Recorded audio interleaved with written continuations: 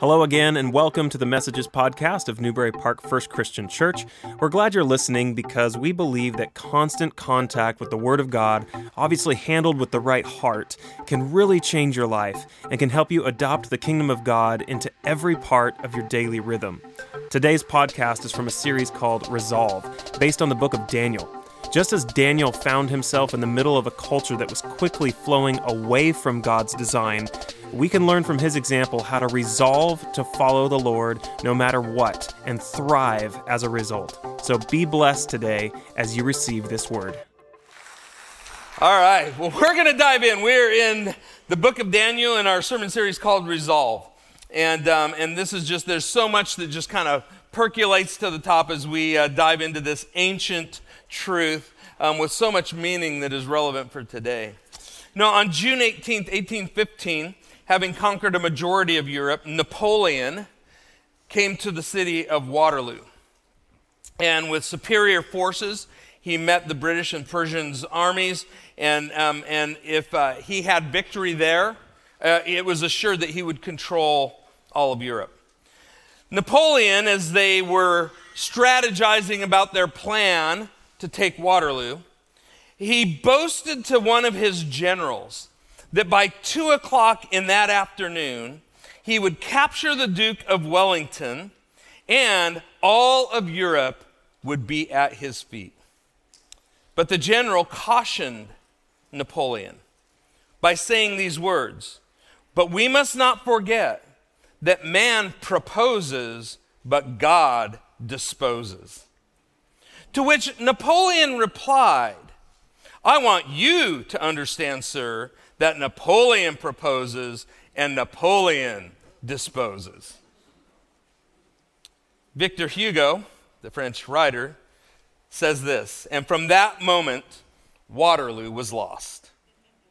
For God would not be mocked and sent rain and hail, so that Napoleon's cannons were stuck in the mud and his troops could not maneuver, so that by the end of the day, Napoleon was the prisoner of Wellington." Napoleon was exiled then to the small island of St. Helena, where he died 7 years later. As we're going to see throughout chapter 4 of the book of Daniel today, there's many similarities between Napoleon and Nebuchadnezzar.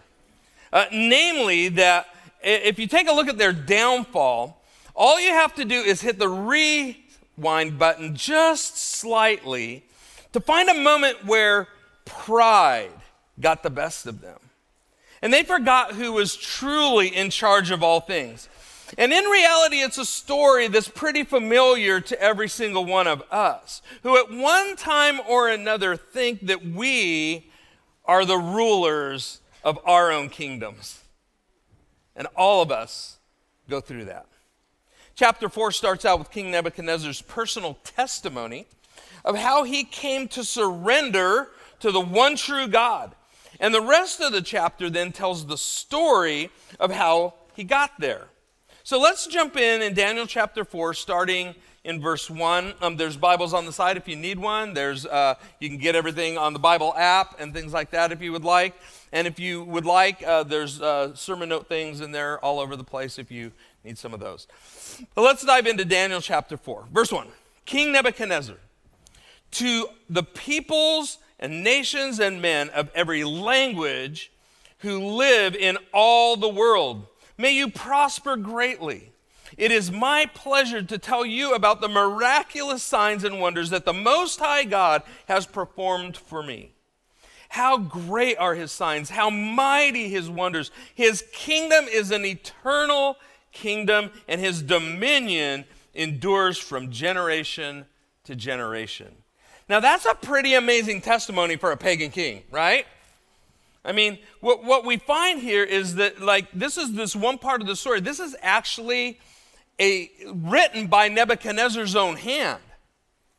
I mean, think about this. This pagan king gets his writing in the Bible. In the first half of this chapter, this is Nebuchadnezzar talking here, right? And so, which is interesting when you think about our view of Scripture, that the Word of God is Holy Spirit inspired. So God's Spirit inspired the writing that Nebuchadnezzar wrote here. And here, this pagan king gets some page time in our Bible. It's pretty amazing what he says there. But then he goes on after his testimony, and he shares with us about his insomnia, right? I don't know if you suffer from insomnia. Is there some of you who struggle with sleeping? Yeah, well, then you're right there with Nebuchadnezzar, right? So here's what happens during his insomnia moments. He says in verse 4, I, Nebuchadnezzar, okay, see, he's writing this here. I, Nebuchadnezzar, was at home in my palace and contented and prosperous. I think he was probably telling people, what it was like to live at the end of the rainbow, right? Which is something we joke about here. In verse 5, he said, I had a dream that made me afraid. As I was lying in my bed, the images and visions that passed through my mind terrified me. So I commanded that all the wise men of Babylon be brought before me to interpret the dream for me. When the magicians and enchanters and astrologers and diviners came, I told them the dream, but they could not interpret it for me. We've been here before. Okay, back in chapter 2, we were in the same spot, right? Remember, Nebuchadnezzar had a dream. He told the people, hey, in that case, he said, you have to tell me what my dream was and then the interpretation, so he knows that they weren't just messing with him. But what happens here is, he tells them the dream and they can't interpret it. I mean, you would have thought that after the other experiences, Nebuchadnezzar would realize that these guys have no clue whatsoever. But he seeks this advice from these magicians and enchanters and astrologers and these diviners, these wise men of Babylon. And don't we do the same thing? I mean, think about it. Where do you go for advice? I want to encourage you this morning with this. Be careful where you seek advice. Be very, very careful. We have a world, if you go to the bookstore, I know we hardly do that anymore because of Amazon, right? But if you even go on Amazon, the biggest section of books is all self-help stuff, right? Here's the reality. If you could help yourself, you would have.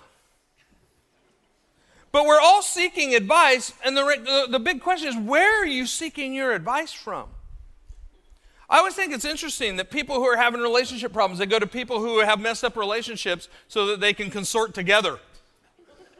Right? Like, don't do that.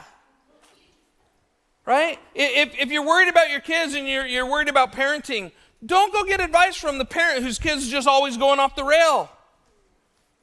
Right? Look for people who've been there and been through it and have come out on the other end in a way that pleases God. Be very careful where you get your advice. So finally, after these guys don't work, Daniel comes on the scene. Okay? And it says in verse 8, it says, finally, okay? We don't know where Daniel was, out running the kingdom somewhere. But finally, he says, Daniel came into my presence and I told him the dream. And check this little note out, because again, this is Nebuchadnezzar writing. He says, he is called Belshazzar, after the name of my God, and the spirit of the holy gods is in him. Okay, kind of interesting. We'll come to that in a minute. I said, Belshazzar, chief of the magicians, I know that the spirit of the holy gods is in you, and no mystery is too difficult for you. Here is my dream. Interpret it for me. These are the visions that I saw while lying in my bed. I looked, and there before me stood a tree in the middle of the land. Its height was enormous. The tree grew large and strong, and its top touched the sky. It was visible to the ends of the earth. Its leaves were beautiful, and its fruit abundant. And on it was food for all. Under it, the beasts of the field found shelter, and the birds of the air lived in its branches. From every creature was fed. In the visions I saw while lying in my bed, I looked, and there before me was a messenger, a holy one coming down from heaven. And he called out in a loud voice, cut down the tree and trim off its branches, strip off its leaves, and scatter its fruit. Let the animals flee from under it, and the birds from its branches. But let the stump and its roots, bound with iron and bronze, remain in the ground and in the grass of the field. Let him be drenched with the dew of heaven, and let him live with the animals along among the plants of the earth. Let his mind be changed from that of a man, and let him be given the mind of an animal till 7 times pass for him.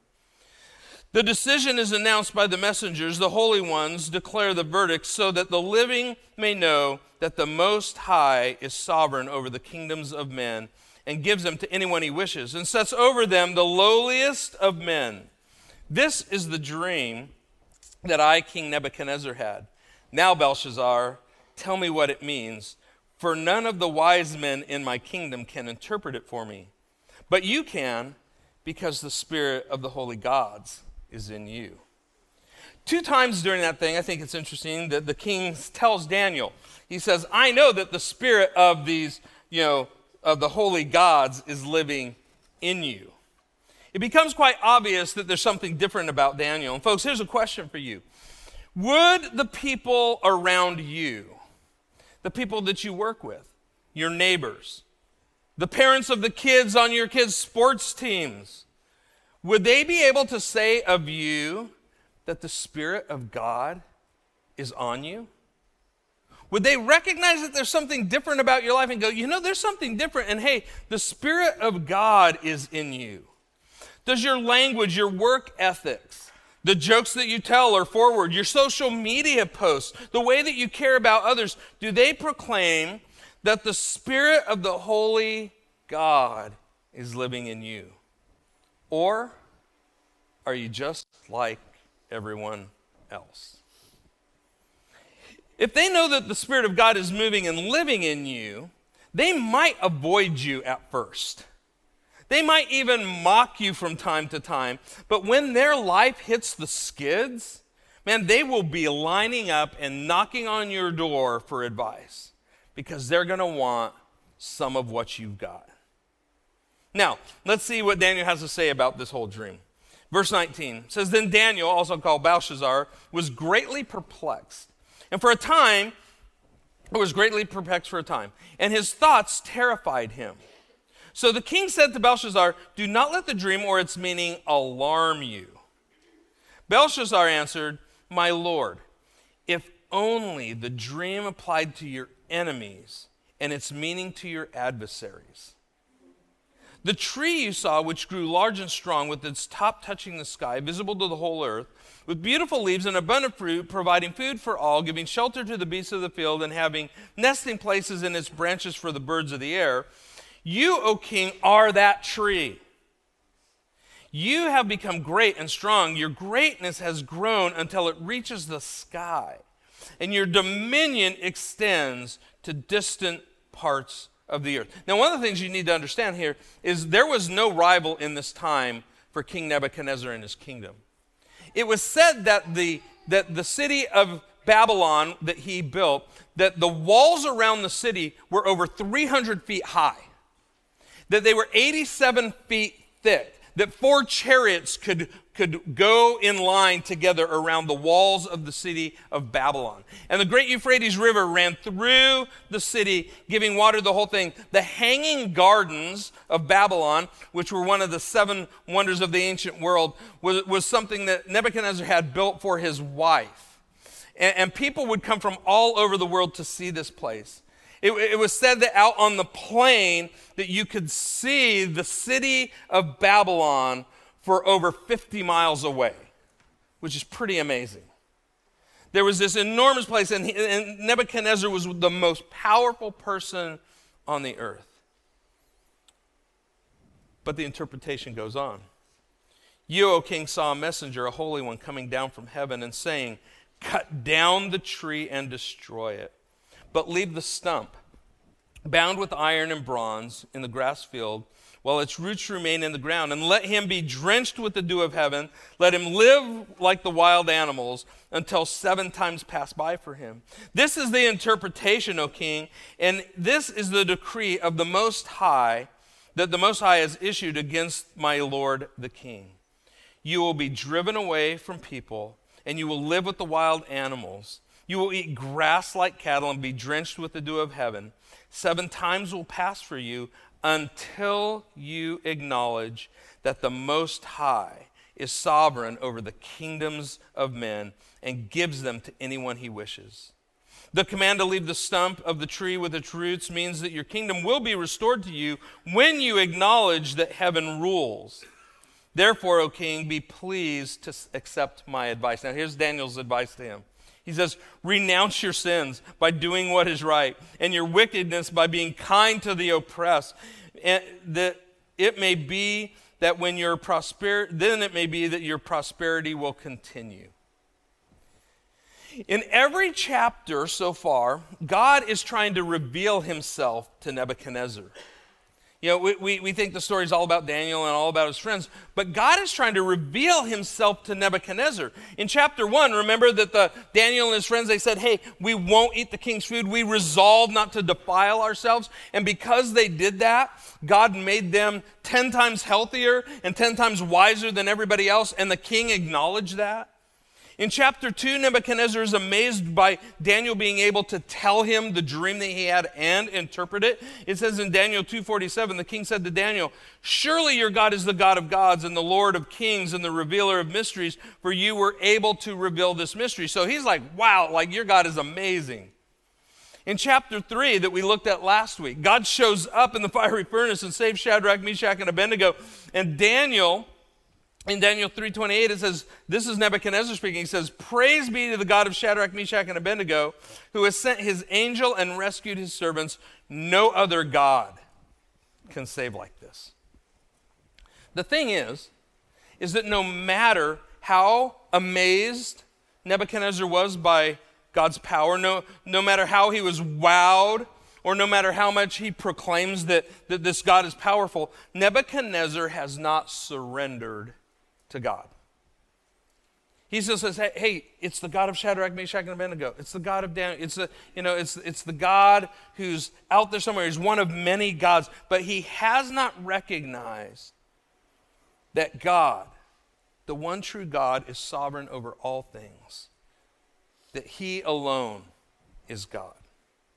And here in chapter 4, once again, God is trying to reveal himself to Nebuchadnezzar. I mean, this is an amazing part of the story, that time and time again, God is working to reveal himself to this pagan king. That God pursues this pagan king. I mean, our God is a pursuer. How many of you are glad that God did not give up his pursuit of you? Amen? I mean, the Bible tells us even while we were sinners, that Jesus died for us. Our God pursues us. Why did God continue to pursue this pagan king? Well, the same reason that he continues to pursue you and me. Because he loves us. God pursues us because he loves us. And God will go to incredible lengths to pursue you. In fact, this morning, I want you to just recognize that God is pursuing you. That God desperately wants a relationship with you. And he will do anything it takes to show you that. What strikes me here is that Daniel, who was taken captive, probably at this point about 30 years prior, that Daniel, who was taken captive by Nebuchadnezzar, drug away from his home, put through all this training, and now is in service to this king, that Daniel has a heart of concern for Nebuchadnezzar. I mean, isn't it amazing? He looks at Nebuchadnezzar and he says, man, king, I wish somebody else had this dream. It's like, I wish that this interpretation was for your enemies. I mean, Daniel genuinely has a heart for King Nebuchadnezzar. I mean, if that was me, I'd be thinking, oh, finally, God. Like, get him. He deserves it. Right? Finally, Nebuchadnezzar is going to get what's coming to him. That's what I'd be thinking. Like, God, rock this pagan king. Show him who's boss. Take him out. Right? I don't know about you, but that's kind of where I'd be going with this whole thing. But not Daniel. Daniel has this incredible heart for Nebuchadnezzar. And so does God. I think one of the things that we all have to come to realize is this. Is the person that you struggle with the most in life God desperately loves them. I mean, think about that. The person that you just like couldn't stand to be in the same room as. The person who, if you see them on TV, the hair goes back up on the back of your head and you're just like, man, and you wish God would take them out. Jesus died for them. God loves that person. And God wants you to have a heart for them too.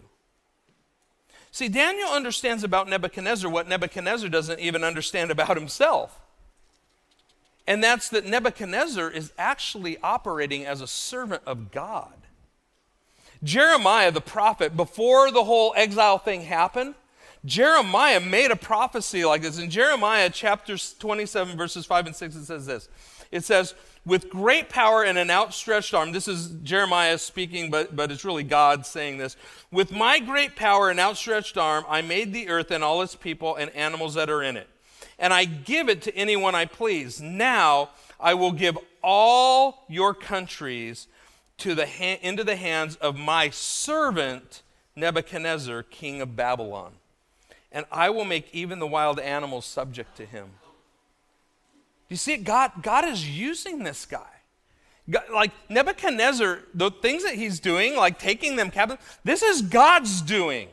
Now, Nebuchadnezzar doesn't know that. Nebuchadnezzar just thinks like it's all about him, right? I mean, that's where Nebuchadnezzar's at. He just thinks it's all about him. But God is using this guy as a servant of God to bring about the purposes of God. God made Nebuchadnezzar king. God simply now wants Nebuchadnezzar to acknowledge who serves who. Now, how about you? Do you have a heart for the lost? Do you pray for the people around you regularly? Even the people that rub you the wrong way? If God planted you in a job or a neighborhood or on a team where you're surrounded by people who are lost, God has placed you there for a purpose. And that purpose is to display God's image to these people. God loved them so much that he put you in their path, right in the midst of them, to share the good news of Jesus with people who are lost, to let them know that there is a better way to do this life and that there is a God who loves them. Are you up for the challenge? Folks, that place, wherever God has put you, that work spot, that team, that school, that neighborhood, wherever it is, that place is your mission field. And if you don't see it as your mission field, if you don't have a heart for the lost, if you don't have a heart to share with them the good news that you've discovered in Jesus, then you've got an issue with God. Because you cannot have a heart for God and not have a heart for the lost at the same time. If you remain apathetic or if you remain antagonistic towards people who are lost, then you are not in the midst of God's will for your life. So develop a heart for the lost. Ask God, pray that God would give you that heart. People, if we don't have a heart for the lost, then it's really just all about us. It's really just all about us and what we can get from God. And if it's all about us, and if it's all about what we want for us and the world that we want to create for us, then we're in big trouble. And I want to invite you to begin to pray daily for the people around you. And especially those who maybe just tweak you the wrong way. That God would give you a heart for those people. Because if it's all about you, if it's all about what you want, then you're suffering from the same thing that Nebuchadnezzar suffered from. And that's the nasty 5-letter word called pride.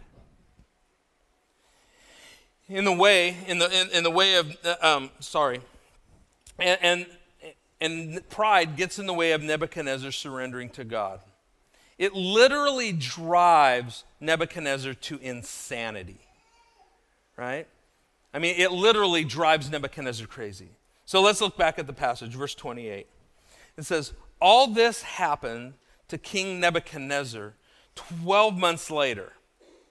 As the king was walking on the roof of his royal palace of Babylon, okay, so think about this. God gave Nebuchadnezzar a year, 12 months to kind of get his act together. Okay, so remember this, God is patient. He gives him a whole year to kind of get it together. But a year later, Nebuchadnezzar hasn't figured this out yet. And so it says, he said, this is Nebuchadnezzar, "Is not this the great Babylon I have built as the royal residence by my mighty power and for the glory of my majesty?" I mean, he's like just picking a fight with God right here, right?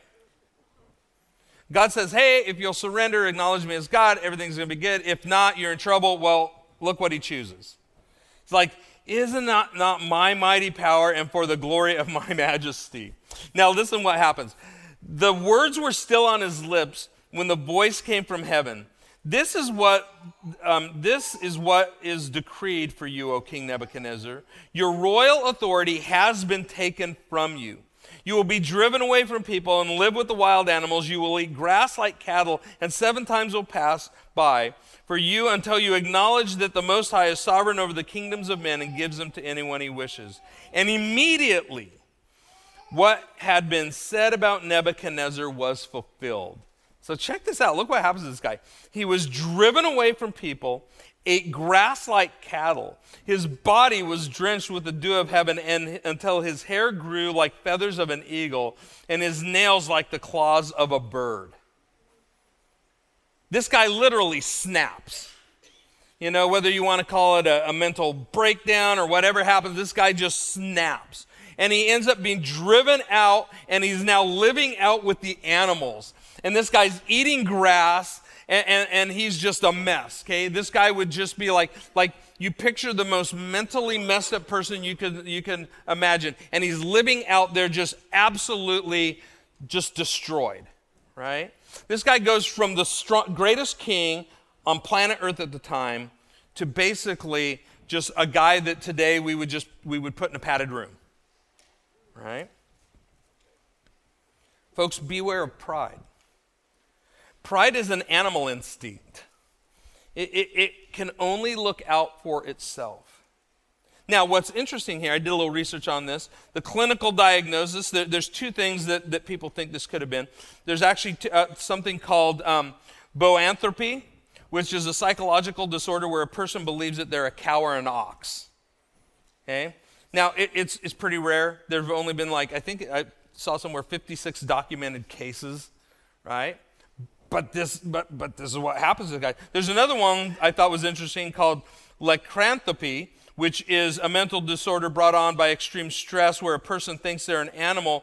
It comes from the word lykos, which means wolf, and anthropos, which means man. So literally it means wolf man, okay? Which is where all the legends came from. What's interesting is that in ancient Persian writings that were found out around Haran, they found out that there were these tablets that said Nebuchadnezzar went crazy. So there's evidence to support that this really happened. There's some Egyptian writings that says that Nebuchadnezzar was crazy and acted like a wild animal. So we know that this stuff, there's evidence that this actually happened. But we shouldn't be surprised. God's word in Proverbs says this: when pride comes, then comes disgrace. But with humility comes wisdom. Proverbs 16:18 says, pride goes before destruction and a haughty spirit before a fall, which is exactly what happened to Nebuchadnezzar. This guy, his pride, his ego, it's all about him. And God tells him, man, hey, unless you acknowledge that there is somebody more powerful than you. And look what happens to the guy. In 2 Timothy 3:1-2, it says this: but mark this, there will be terrible times in the last days. People will be lovers of themselves, lovers of money, boastful, and proud. If those are the marks of the last days, I'd say we're in it. Social media has turned all of us into self-promoters, hasn't it? I mean, think about it. there's some things that are kind of cool and fun about social media, the connections. I mean, I found an old college roommate I hadn't talked to in 25 years. I mean, there's some things that are, it's wonderful to wish people a happy birthday. It's wonderful. I mean, this is half the time how I remember it is somebody's birthday, right? But the reality is there's some fun things. But what it's done to us as a people, I mean, think about it. I was thinking about this week, and I thought, man, social media and all of this technology, all it's done is turned us into these self-promoting individuals. It has heightened our pride to extreme amounts. That we're constantly, boasting pride, well, just putting all this up. Look at me, look at me, look at me, look at me, look at me, look at what I've got, look at what I'm doing, look at all this stuff, right? And then I started to think about, because I've been looking at all these articles, why do you think that mental illness is an epidemic in our world? Now, I know that there could be lots of excuses. There could be lots of things, and believe me, I love what happens in the world of psychology to help people and things like that. But if I'm a student of the Bible, and I'm starting to realize that pride comes before a fall, pride brings destruction, and arrogance, put people down. I'm thinking, we've become more and more prideful, more and more boastful, more and more this. Why wouldn't mental illness be an issue?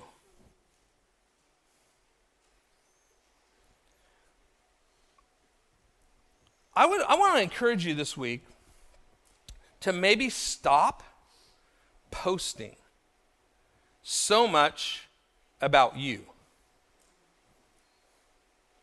Just stop posting so much about you. And maybe try posting something about God and His greatness. Now, I know some of you are like, whoa, wait a minute. Like, do you know how people are going to respond to that? Like, there's going to be people who are just going to get all over that and get all crazy with it or whatever. Who cares? Right? If you care that much, you got more work to do on this than you think.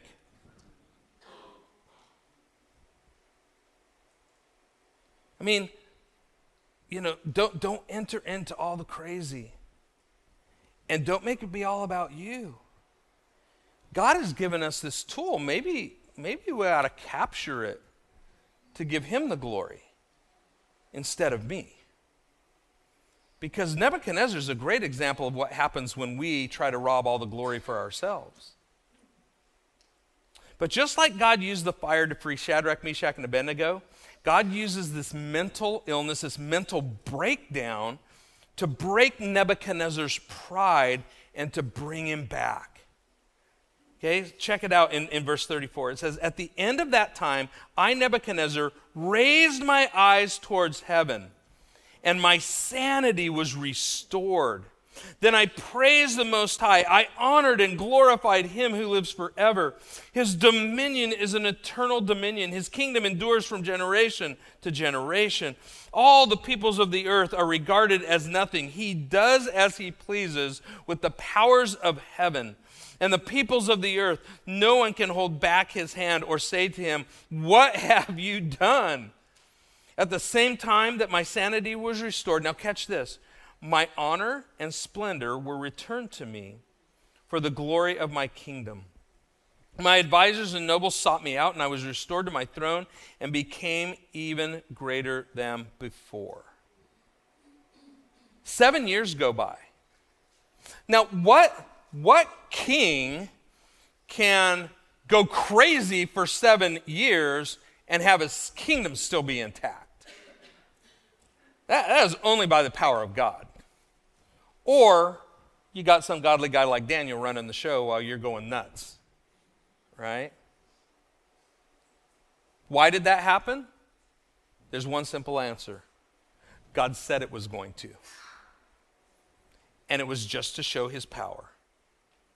But listen, he goes on, he says this, "Now I, Nebuchadnezzar," okay, we get back to the beginning of the chapter. "But now I, Nebuchadnezzar, praise and exalt and glorify the King of heaven, because everything He does is right and all His ways are just, and those who walk in pride He is able to humble."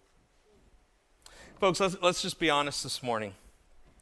The only thing that's more stressful than believing that you have to get to the top by your own strength, the only thing more stressful than climbing the ladder and clawing your way to the top is this. The only thing worse than that is staying there. Right? The energy that it takes to stay there. So many of us are stuck in a version of the American dream that has become a nightmare in our lives. Trying to sustain an unsustainable lifestyle, an unsustainable pace, an unsustainable, possessions, all done by our own efforts. It's enough to drive anyone crazy. And many of you know the insanity that it brings. Why is mental health so huge in our society? Well, I think quite simply because we have decided that it all depends on us, and it's all about us, and it all revolves around us. And when that happens, well, pride comes before a fall. James 4:6 says this, God opposes the proud, but gives grace to the humble. I mean, think about that. God will humble you if you won't humble yourself. This is the story of Nebuchadnezzar, right? God will humble you if you won't humble yourself. Why? Because he loves you. You see, because God cares more about your salvation, God cares more about your soul than he cares about your current situation. God would rather take stuff away and save your soul than he would lavish things on you and have you be prideful and arrogant and boastful. Because God loves you. You know, it's interesting. 7 years. For 7 years, Nebuchadnezzar goes crazy. And then almost as quick as he snaps, his sanity is restored. Kind of interesting, isn't it? It's like you could tell that God is just in control of this whole thing. Interesting story that I read this week. Napoleon. Remember him from the beginning of the message? Napoleon decides that he's all that. Then he gets captured. He gets put in exile. And while he's in exile, the Pope, who at one point was imprisoned by Napoleon, sends a priest, and the priest leaves a Bible with Napoleon. And Napoleon starts to read it. And in Napoleon's diaries, there's pretty good evidence that Napoleon finally acknowledges God as the creator of all things and the Lord of heaven. Kind of interesting, huh? The question is this: what's it gonna take? What's it gonna take for you to truly acknowledge that God is sovereign above all things? Do you want to live life with God opposing you because of your pridefulness? Or will you humbly acknowledge that he's ruler over all? If you want to stop the insanity, if you want to experience God's grace, then here, it's this simple. Acknowledge him as king. Acknowledge that all that you have, many of us, maybe we just simply need to acknowledge that everything that we have is a gift from God. That it's not just because of us. Then we need to surrender our lives to him and recognize him as the true king over all things. Now, people have been asking me about Nebuchadnezzar. I would not be surprised if we saw Nebuchadnezzar in heaven, because he acknowledges the Lord as king. Now, he's before Christ. There's a whole lot of other, and I know some of you might get into all kinds of theological tizzies about that statement, but the reality is I wouldn't be surprised, because he served God, did what God asked him to do, and finally he acknowledges God as the King of heaven. The question this morning is this: is the Lord king in your life? Or are you working overtime trying to create your own kingdom? Because if you acknowledge him as king, you'll be part of a kingdom that will never fail. And Jesus came, like I said, God will go to incredible lengths to prove his love for us. And that's what the cross is all about. That's why we take communion each week. If you've got your communion, you might want to pull this out. That every week we do this to remind ourselves that there is one who loved us enough to give his life for us. And this little piece of bread represents Jesus' broken body that he gave on our behalf, because he loved you enough and did not want you to have an eternity without him. And so let's take that bread together. And the cup represents Jesus' shed blood, with which he purchased our salvation and washed away our sins. I mean, at this moment, as you think about it, this right here is enough to help us handle our pride. We were sinful, and we needed Jesus to remove our sin. And aren't you glad he did? Amen. Let's take the cup together. This morning, if you need to make him king of your life, I would encourage you to come and talk to me. I'm going to ask any of our elders or staff to just come sit up front. And if you want to talk with anyone, pray with anyone, if you need prayer this morning, we're here for you. But we want you to know one thing, that the King of Kings, the Lord of Lords, he is pursuing you this morning because he loves you. Let's pray. Our Heavenly Father, thank you. Thank you for the gift of Jesus. Thank you for your grace. Thank you for your salvation. Thank you, Father, for all that you've done for us and all that you provide for us. And Father, may we never, ever forget that all of this is a gift from your mighty hand and that you are King. We love you, Lord, and pray this in Jesus' name. Amen. Thanks for listening to the NPFCC Messages podcast. If you'd like to support the work of our church, head to npfcc.org/give to make a one-time or reoccurring gift. For more information about us, you can always check out our website at npfcc.org. Again, that's npfcc.org.